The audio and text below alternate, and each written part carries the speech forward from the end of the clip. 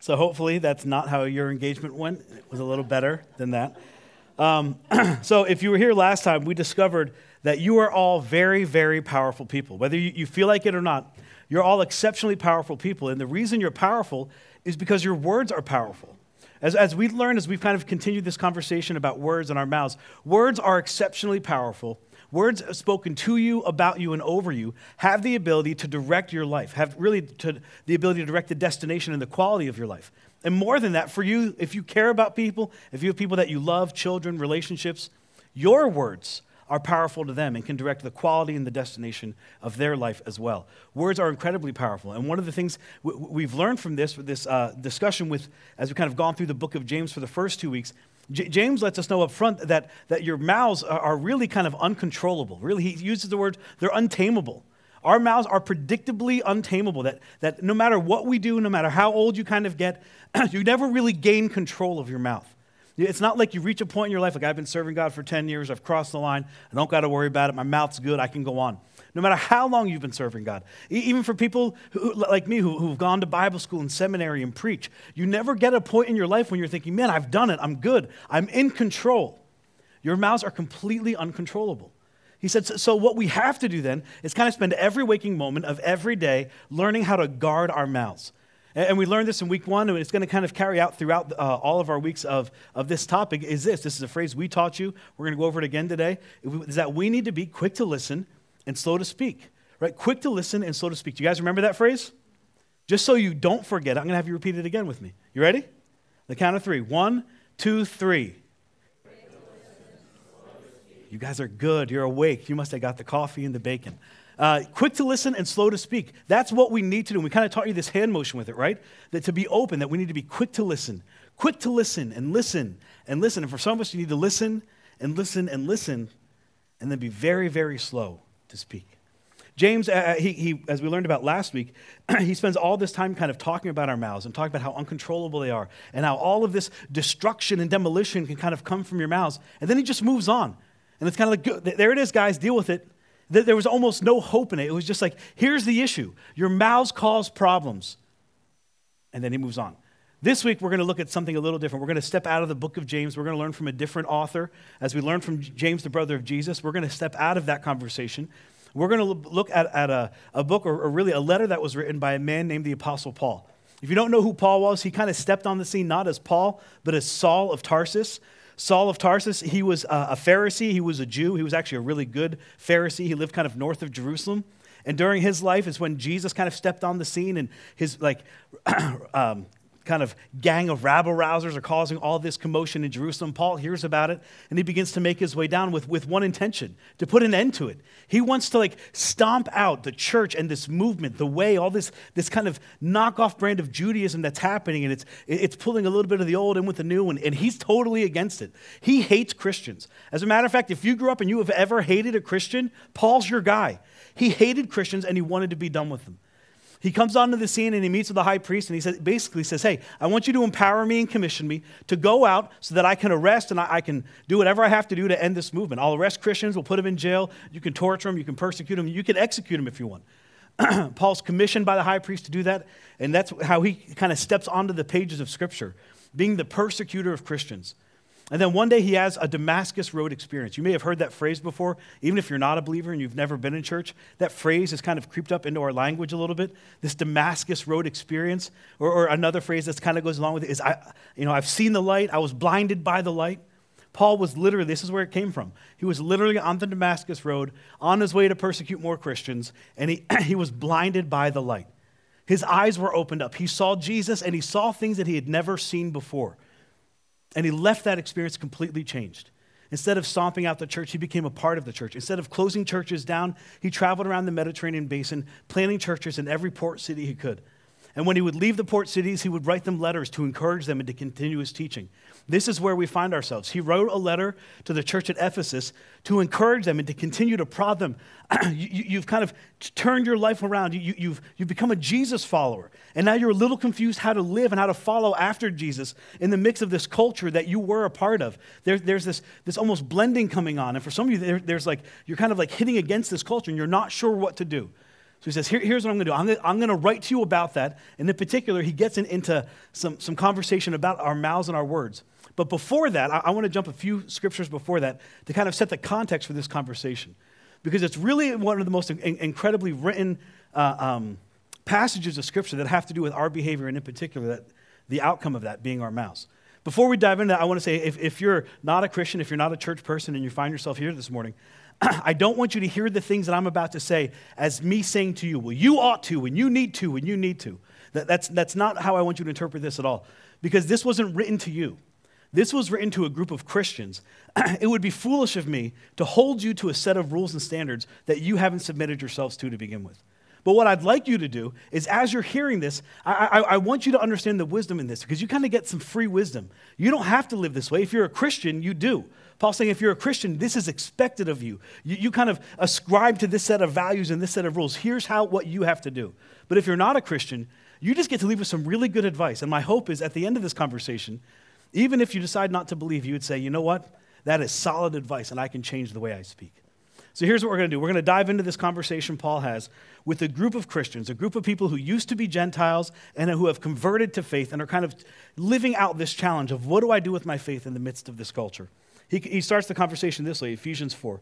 He says, so, basically, again, he's writing to the Gentiles who have become Christians, and they're kind of working through how to live their faith. So I tell you this, and insist on it in the Lord, that you must no longer, and again, he's talking to Christians, the Christians must no longer live as the Gentiles do, in the futility of their thinking.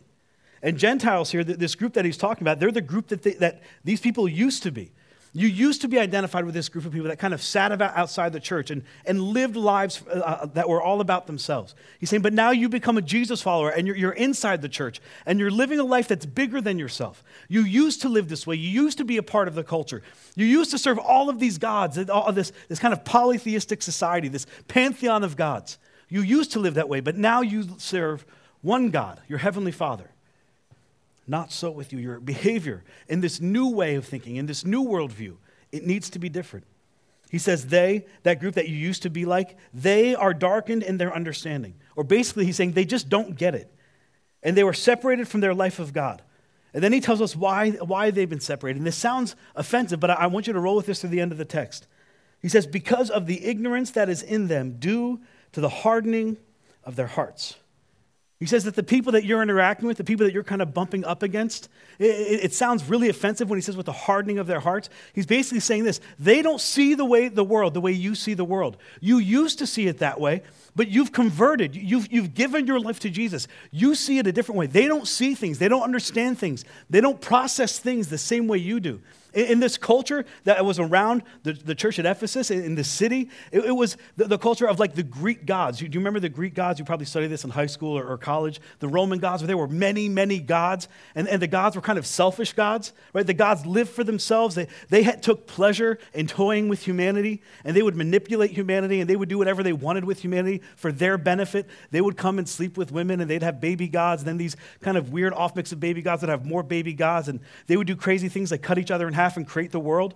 You know what I'm talking about? This kind of weird, kind of polytheistic, like just a span of gods. And gods did whatever they wanted to for their benefit. Gods lived for themselves. And in this culture, this is what these people were bumping up against. A group of people that were serving the gods, that did whatever they could to benefit themselves. And they wanted to be like the gods, so what did they do? They lived for themselves.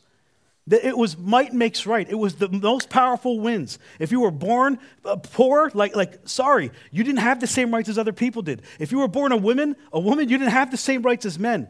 Right? This was a male-dominated society, and it was the strongest man, the richest man, the best man wins. Everyone else, good luck.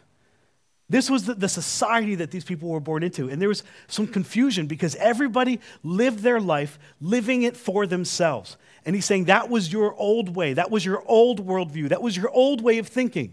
But there's a new way of thinking, this new worldview. That's what you've stepped into.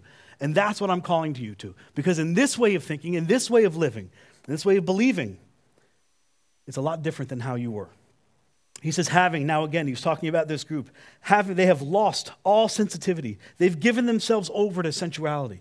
Because in paganism, this is true, in paganism, there is no kind of moral absolutes. There is no moral perspective. It's not living our life with some kind of relational morality or absolute morality. In paganism, there was no morality. You lived for you. Whatever you deemed right, you did. Whatever benefited you, you did. But if we kind of flip the table a little bit, when you look at Christianity, there are moral absolutes. There are relational absolutes. There is morality. Right? There are certain ways we govern ourselves in our relationships and in our marriages and how we treat people and how we respect people and treat our children. In Christianity, we have these kind of moral absolutes. We have this kind of morality. But in this culture, in this paganism, they didn't. They had given themselves over to doing whatever they wanted to do that benefited them. And in so doing, they gave themselves over to sensuality, so as to indulge in every kind of impurity. And they are full of greed. Again, this is a winner-take-all world. This is just living for yourselves. And if you were born crippled, if you were born a woman, if you were born a child, like most of them are, good luck. If you had been dominated, if you had been taken control of by someone else, too bad for you. This society was might makes right. This society was all about doing what's best for oneself. Paul says, in the midst of all that, however, here's the contrast. That, however, is not the way of life that you learned. That was your former way. That was how you used to live. That was the culture you were a part of. No longer with you. When you heard about Christ, you were taught in him in accordance with the truth that is in Jesus. Now, there's a quick little side note to this, and this is really important, especially if you're a church person. Or rather, if you're not a church person, maybe even if you're not a Christian. And the truth is this, that if you're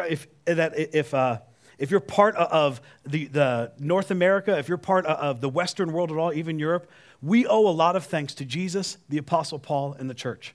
We owe a debt of gratitude to Jesus, the Apostle Paul, and the church. And that's important for all of us, whether you believe or not. And here's why we owe a debt of gratitude of them. Because the things that we assume were the things that they were fighting for.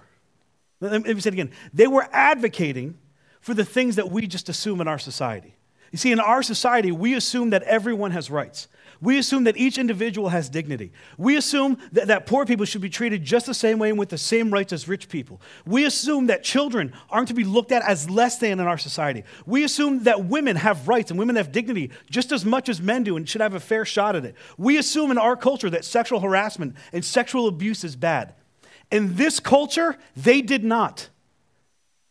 Paul, Jesus, the church, they advocated and they fought for these things. And you see this in the remnants of societies and the remnants of nations that were affected by Christianity. In particular, the Western world with Europe and North America. These things were affected by Christianity. I'm not saying everyone's a Christian.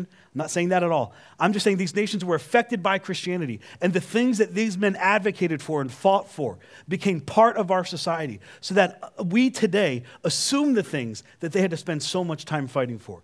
That's why we owe them a debt of gratitude. They fought for it, and here's the thing, it worked. And it changed people, and it changed nations. You can look at the nations that were affected by Christianity and by the church, and how they shifted into this idea that every human, that every person was born with dignity. And you can look at nations that weren't that way, and how they treat people, and how they treat women, and how they treat children, or how they treat poor people. We owe Paul a debt of gratitude. We owe Jesus a debt of gratitude. Because they fought, they advocated for the things that we only assume. And we've all benefited from it, whether we believe or not. Paul continues, he says, you are taught with regard to your former way of life, with this old way of thinking. You were taught from me when I was with you to put off your old self, which is being corrupted by its deceitful desires. He said, when I was with you, that old way of thinking, that old way of living, that old worldview, I told you need to take it off yourself. Almost like you're taking off that old, big, heavy winter coat. Like, take it off, get it off you and put it aside. That was the old way. You're stepping into something new. That was the old way of thinking that you need to separate yourself from it. You need to get off from it. And then he uses this interesting phrase. He said that old self was being corrupted by deceitful desires. Do you know what a deceitful desire is? What's really interesting is we all have them. We've all kind of run up against them. We just didn't have the phrase that Paul puts together that so eloquently describes it. A deceitful desire is this. It's a desire that you have that promises one thing, and then it doesn't fulfill the promise. Have you ever desired something so much you went after it, and then you get it, and once you've got it, the thing that you desired, the promise that came with it, it wasn't there? You fought so hard to get it. There was a desire, I have to have that. It's going to make me this. It's going to feel like this. It's going to do this for me. And then you get it and it doesn't happen. Then what does the desire tell you? Right? It whispers this in all of our ears, doesn't it? It says this, next time. Next time. That was his fault. That was their fault. Next time it'll be better. Next time we'll get it right. Next time you'll get this. Next time. He said that's the deceitful desire, that thing that keeps whispering in their ears, the thing that leads them astray, that keeps them going and doing the wrong thing after wrong thing after wrong thing, because it promises something that it never fulfills. That was the old way. That was your old self. That was how you used to live, being led, being corrupted by your deceitful desires. He said, but now I want you to take that off. And once you take it off, he says this, you will be made new in the attitude of your minds. Or essentially, you'll begin to think differently about life, about people, about relationships. And to put on the new self, you're created to be like God. He uses this phrase there because in this culture, this is what the people tried to do. They tried to be like the gods. The gods were in it for themselves. The God took advantage of other people. The gods lived for their pleasure and their excess. So people tried to do the same thing. They lived for their pleasure, for their excess, anything to benefit them. He's saying that you tried so hard in this old way to be like the gods. He said in this new way, when you take that old self off and you put on the new, you will be like God. Not like the gods, but like your heavenly Father God in true righteousness and holiness. Not the holiness that kind of pulls back and disengages, but the holiness that engages. It engages with people you like and people you don't like. It engages with people who are like you and people who aren't like you. He's saying you'll be just like God then, engaging with the people that he cares about. He said this is a brand new world. It's a brand new day. And he invites all of them to come and be a part of it. And then after this, he begins to give his audience some specific applications. In particular, he goes right into how they speak, into their mouth and the words they use. He says this whole old way of thinking, this old way of speaking, this old way of living, it's completely new. And here's what the new is going to look like. Once you put on your new self and you begin to become like your heavenly Father, he says this, do not, and he gives us our first specific command, do not let any unwholesome talk come out of your mouths. Do not let any unwholesome talk come out of your mouths. And this word talk right here, it's really the Greek word logos. That word means word. He's saying do not let any unwholesome word come out of your mouths. Don't let anything unwholesome, not a single word come out of your mouth. And that whole idea of the word unwholesome, we think of it and sometimes we ascribe it to, well, don't be mean or, don't cuss or say swear words. Paul said, no, it's so much more than that. That word unwholesome, it actually translated, it means something like this. It's used to describe the smell of spoiled or rotten fish. It's used to describe the smell of spoiled or rotten fruit or anything that's kind of deteriorating or rotten. He's saying, don't let anything like that come out of your mouths. The Apostle Paul is saying, when you think about becoming a Jesus follower, about being a Jesus follower, as someone who views the world and views people the way Jesus views the world and views people, he said, don't let anything that smells like rotten fish, don't let any of those rotten words come out of your mouth. Or another way of saying it is this, just avoid fish mouth. Avoid fish mouth. I think that's the easiest way to say it. Avoid fish mouth. Or if you want a visual expression of this, it would be just don't be this guy. I had an idea last night when I was going over my notes, we shouldn't have served bacon today. We should have served sardines. What a great application. Just don't be this guy. Avoid fish mouth. Don't say things that are unwholesome. Don't say things that are just rotten and stinking and just deteriorate and hurt people. Don't say those things. I think this should become a phrase. I just have visions of this. So, we're walking around here and somebody starts saying something they shouldn't say and we just call them on it. You got fish mouth. That's gross. That just stinks. It should be a phrase. You're going to start using that with your kids, I guarantee it. Fish mouth. Avoid fish mouth. He's saying when you become a Jesus follower, nothing like that. Nothing rotten, nothing unwholesome, nothing that stinks of deteriorating and rotten fish should come out of your mouth. And then looking at the same verse again, don't let anything unwholesome come from your mouth. Look at what's highlighted differently. This goes right back to James in our discussion last week. Don't let anything unwholesome come out of your mouth. He's saying this, it's going to try to. It's going to try to come out of your mouth. Your mouth is eternally, it's predictably untamable, uncontrollable. It's going to try to come out. But here's what I want you to do. I want you to control it. Don't let them out. Play defense, guard them, keep them in. Don't let them out of your mouth. The temptation is going to be there. They are going to try. It's going to come on the cusp of coming out. Don't let them come out. Avoid it. We avoid fish mouth by guarding our mouths. And you'll spend every waking moment of every day of the rest of your lives learning to guard your mouths, learning to guard your words. There is no one-shot fix. There is no silver bullet. It is something you will do every single day. Avoid, don't let anything unwholesome come out of your mouths. But, he says, resist words that come to the gate initially, but only. Or in other words, there are going to be some words that you need to allow out.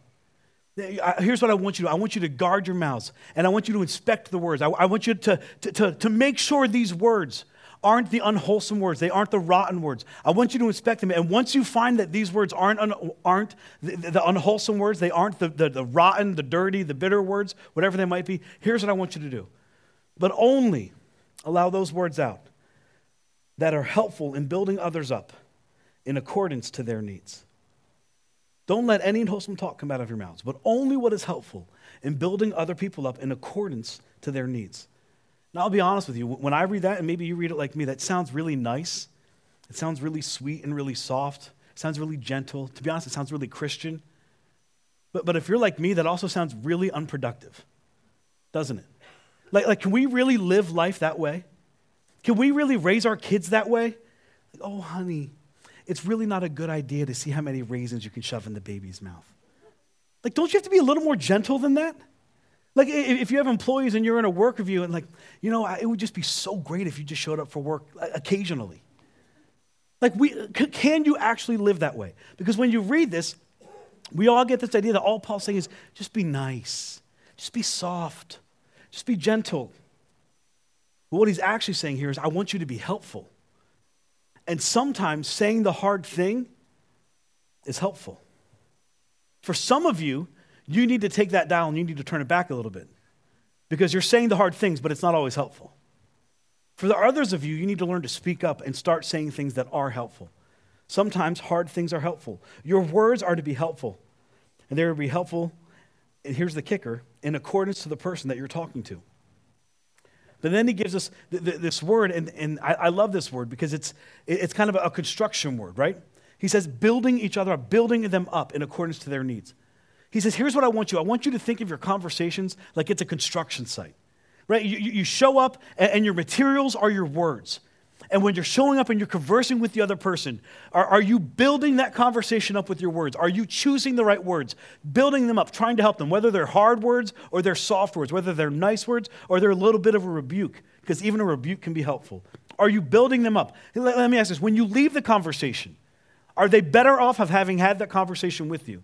Or have you spent all your time and all of your words demolishing and destroying them?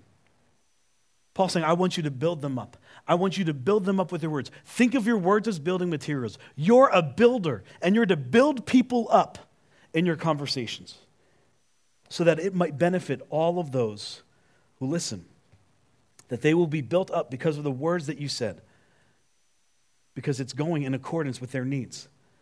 Now, this is challenging. This is challenging for me oftentimes. I want to talk about what I want to talk about. I want to make sure my needs are met. I want to make sure I get to do what I want to do. I want to get the last word in. I want to make sure my point is heard. I want to make sure they are unmistakably clear where I stand and how I think and what they should be doing. And God's kind of speaking to me, but Jim, that's all about you. That's all your way. And that's the old way. He said, this new way, it's about me. And it's about the people I love. And are you using your words? Are you spending your time building them up? Or are you tearing them down? How are you using your words? Are you acting in the old way of living? Are you acting in the new way of living? And then Paul, he gets really spiritual on us. He says, and while we're on the subject of words, when it comes to your words, do not grieve the Holy Spirit of God, Don't grieve the Holy Spirit of God. And you hear that, and that sounds really intense. Really, what I think he means is this. Don't say something to somebody else that make God goes, oh my gosh, I can't believe you just said that.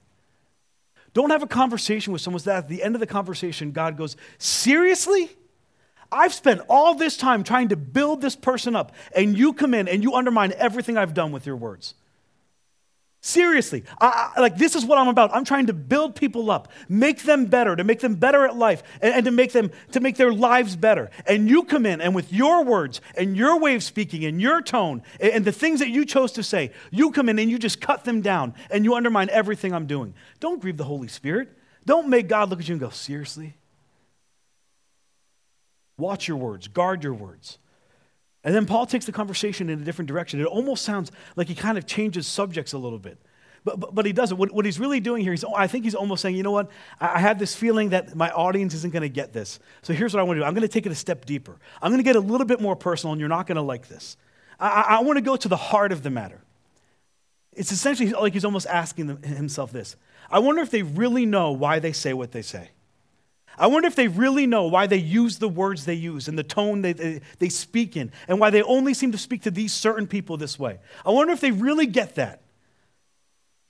So here's what he does. He goes right to the heart of the matter, and he says this. You want to be a Jesus follower? You want to learn how to speak like Jesus and live like Jesus? Get rid of all bitterness. And understand this Greek phrase, get rid of, it doesn't mean stop. It literally means get rid of it. Like put it in a bag, walk it out to the street, leave it on the street, go back to the house and never touch it again. Get rid of it. Get it out of your life. Don't touch it again. It's like trash. You know what? You clean out your attic or your garage, or you clean out the spare bedroom, or that mini warehouse you have in your basement. You clean this stuff up, you put it in a trash bag, and then you get all the trash and you bring it out to the street and you leave it there for the garbage man and you don't touch it again. He's saying, that's what I want you to do with your bitterness. You're thinking, but Paul, I thought we were just talking about words. He said, I am talking about words. I am talking about words. Because the words that you speak, how you speak, the words that you use with other people, sometimes it comes from this. And when it comes from that, it destroys. And you can't be a builder, he's saying, and be bitter. You can't build people up and tear them down. They don't go together. And if you're a Jesus follower, he says you're a builder. And if you're a builder, you can't be bitter. See, the truth is there are things that have happened to us. There are words that have been spoken to us, about us, and over us that have left us feeling a little bitter. Maybe you grew up with a family who didn't say really encouraging words, or maybe they did say encouraging words, but at the end of every encouraging word, there was that little hook, there was that little barb, there was that little bit of sarcasm that just undermined everything they said beforehand. Maybe you came out of a relationship where no matter what you did, no matter what you said, you couldn't do anything right. And that person was always sure to tell you and point out every mistake you made. Maybe you work at a job where it just feels like no matter what you do, no matter how hard you try, you are just bottom of the barrel every single day. See, what happens is that happens to us, and then it's never dealt with. It actually creates a debt in our life. And we grow up and we move on and we find ourselves in new relationships. We find ourselves being the parent and having our own kids. And that debt that was created, we begin to hold the people that we love now accountable to the debt that someone else created. We hold our kids accountable to the debt that was created by our parents. We hold the people that we love accountable to the debt was created by somebody else who's not even in our lives and doesn't love us anymore. And the bitterness destroys the relationships we have. And the bitterness destroys the people we love and the relationships that we love and the people that we care about the most. So what's the answer for bitterness? Does anyone know? The answer for bitterness is forgiveness. And that's like a hard thing to do, isn't it? To forgive people who aren't around, to forgive people who have said things, and maybe they don't deserve your forgiveness, but you got to offer them the forgiveness anyway. Paul's saying if you want to be a Jesus follower, if you want to be a builder, you got to get rid of the bitterness, and the only way to do that is to be able to offer forgiveness. Forgiveness is simply this. Forgiveness is giving someone from the past what they don't deserve so that we can give those around us what they do deserve. Forgiveness is being able to say, I'm going to forgive you even though that happened to me all those years ago and you're not around and you don't deserve it. But I want to make sure what you did to me doesn't affect the people I love now. I want to make sure the words that were spoken over me as a child or in a relationship, maybe I'm in a new marriage, and that thing that happened to me in my old marriage is lingering around in this new marriage, in this new relationship, and I can't seem to get by it. It's because we've been holding on to the bitterness. And Paul's saying, here's what I want you to do. I want you to pack all that bitterness, all that junk. I want you to put it in a bag. I want you to bring it out to the street on trash day, and I want you to leave it there and never go back to it. I want you to get rid of all bitterness. And then he doesn't stop there. Bitterness is just the first one. He says, I want you to get rid of all bitterness. I want you to get rid of rage and anger and brawling, that constant going back and forth and yelling where conversations escalate, where you can't have a normal conversation with someone. Do you know anyone like that? I mean, you could be talking about like what you're buying at the grocery store, and 2 minutes in, like voices are elevated and you're yelling and you don't even know what you're yelling about. He said, I want that kind of stuff to go away. Get rid of it. Get rid of rage. Get rid of anger. Get rid of brawling. He goes on. And slander, along with every form of malice. And just like in our conversational terms, because we don't use malice a lot, here's really what he means. He's saying, I want you to get rid of all words that demean, that degrade, and that disrespect. I want you to get rid of all those words that demean people, words that essentially say this: you're not worth it. Really, you're not worth it. You're not worth it to me. You're not worth anything to anyone else. You're not worth anything. Because our Heavenly Father looks at him and says, but they're worth something to me. She's worth something to me. He's worth something to me. And if you claim to follow me, then the people that matter to me should matter to you. Get rid of all words that demean. Get rid of all words that degrade. You know what grade means? It basically means you don't make the grade. You don't add up. You're not, like, that's it. You're just not worth it. And God says, really? They were so worth it to me that I sent my son to die for them. And Jim, by the way, when I met you, did you add up? Did you meet my standard? No, of course not, God. Well, what did I do for you? First, you forgave me, and then you gave me everything I needed that I couldn't provide for myself. I want you to love people and treat people the same way that I've treated you. Get rid of the degrading words, and then disrespect. It's the same thing as demeaning. Like the respect words. You don't matter enough to me. I don't respect you. God says, but I respect them. I respected them so much that I sent my son for them. And if I respect them as a Jesus follower, surely you should respect them as well. He's saying all those words, demeaning words, degrading words, disrespectful words, words that sometimes we say when we're angry, words that we use with the people we love, words that we use in our relationships because we just get upset and the things aren't happening our way. So we fall back to this default. Well, maybe if I undercut, maybe if I demean, maybe if I degrade, maybe this disrespectful phrase will get their attention. He's saying get rid of all of that. That's unwholesome, and that has no place in the mouth of a Jesus follower. Those words should never come out of your mouth. Get rid of all of those things, he says. Put them out. Paul, that sounds great, but what do we do? Like, what's next? He says, here's where I want you to start. Just be kind. Really, just be kind. Is that hard? Just be kind to each other. Okay, Paul, but how kind do I have to be? Well, here's what I want you. I want you to be kind, and I want you to be compassionate to one another. I want you to treat each other like you really like each other. And when you kind of upset each other, when you do something wrong to each other, here's what I want you to do. I want you to forgive one another. I want you to forgive each other. Okay, Paul, but how much do I forgive them? Because some people need a lot of forgiveness. Do I forgive them as much as they've forgiven me? He says, no. That was the old way of thinking. This is a new way of thinking. And in the new way of thinking, it's not as much as they've done for you. I want you to forgive each other just as what, Paul? Just as God in Christ has forgiven you. And right there, Paul ups the standard. He said, there was the golden rule, treat others the way you want to be treated. He said, no. Around here, in this church, with my people, there's the platinum rule. And the platinum rule is to treat others the way that God in Christ has treated you.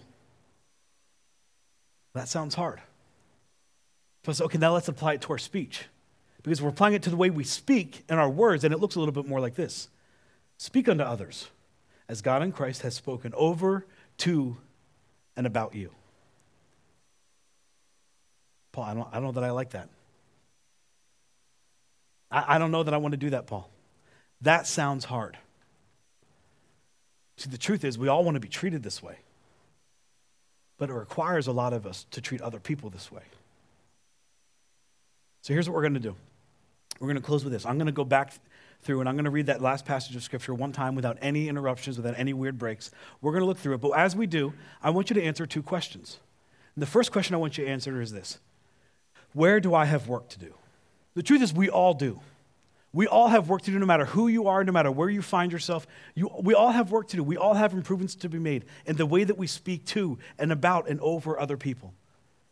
You know, it's interesting to me, is especially in this job, anytime we deal with a subject that has to do with our behavior, it's like the week of that message, God like sends a test. And it's not just me, I think, and it's happened to Brian as well. It's like that week, you just get that test of like, really? Do I have to deal with this now? I'm going to speak on this Sunday. This week that happened to me, I had an opportunity to say things that I wanted to say that would have made my point and would have drove it home, and I would have left man feeling like I was good. And you know what kept popping back in my head?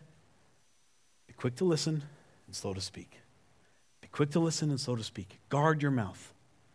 We all have work to do. Nobody's figured it out and has had the silver bullet and has just closed the case on it. We spend every day guarding the words we say. Here's the first question. Where do I have work to do? And then here's the second question. Who hopes I'll get to work soon?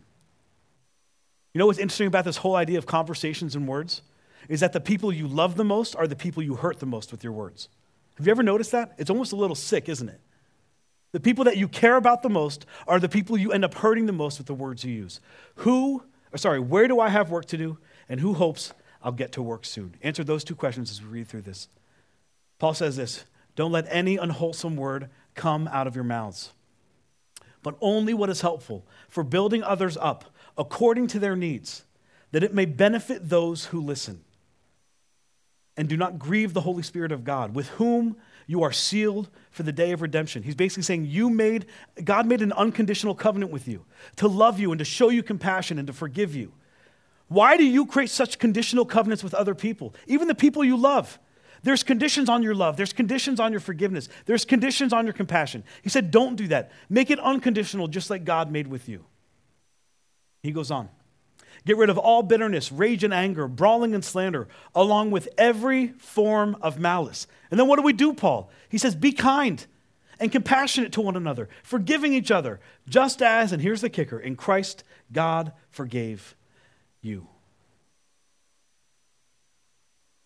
Here's what I want you to do this week. I'm going to give you a little homework. And we don't give homework a lot, but here's what I want you to do.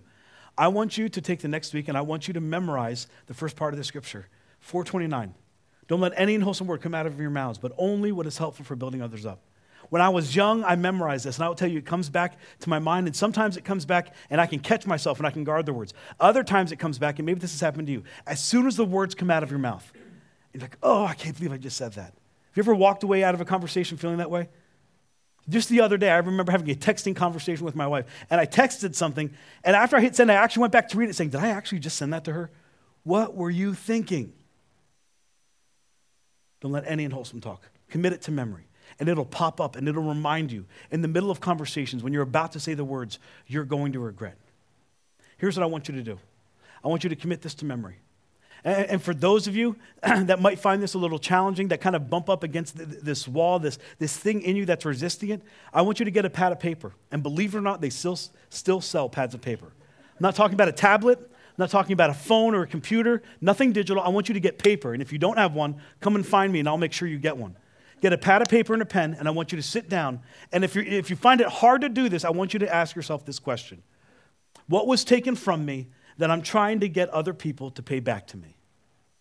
Or in other words, what is my root of bitterness? What keeps like showing and popping its ugly head over and over again, and I just can't point a finger on it? I want you to sit down and I want you to put a finger on it. I want you to write it on the pad of paper, whatever it is, whoever it was, whatever they said, I want you to write it down, and I want you to write, and I want you to write until you get it all out. And then here's what I want you to do. I don't want you to tear the paper up. I want you to crumble it up. I want you to put it in its own trash bag, and on trash day, I want you to walk it down the street or down your driveway or out of your apartment, and I want you to put it on top of the trash can. And I want you to say this as you're walking out there. God, I want you to pray. God, I will not let my past destroy my future. My past will not dictate my future. I am getting rid of my bitterness. I'm getting rid of my anger, of my rage, of my slander, of my malice. I'm giving it to you. and I'm never going back to it. I want you to get rid of it. Because if you don't get rid of it, it will get rid of your relationships. It'll get rid of your career. It might get rid of your kids. Get rid of it before it gets rid of the things you care about the most. And if you're sitting here and you're thinking, Jim, that sounds great for people that deal with like normal issues, but you have no idea what happened in my story. You have no idea what happened in my life. Then here's what I want to do. I want to encourage you with everything that I can. Come back next week.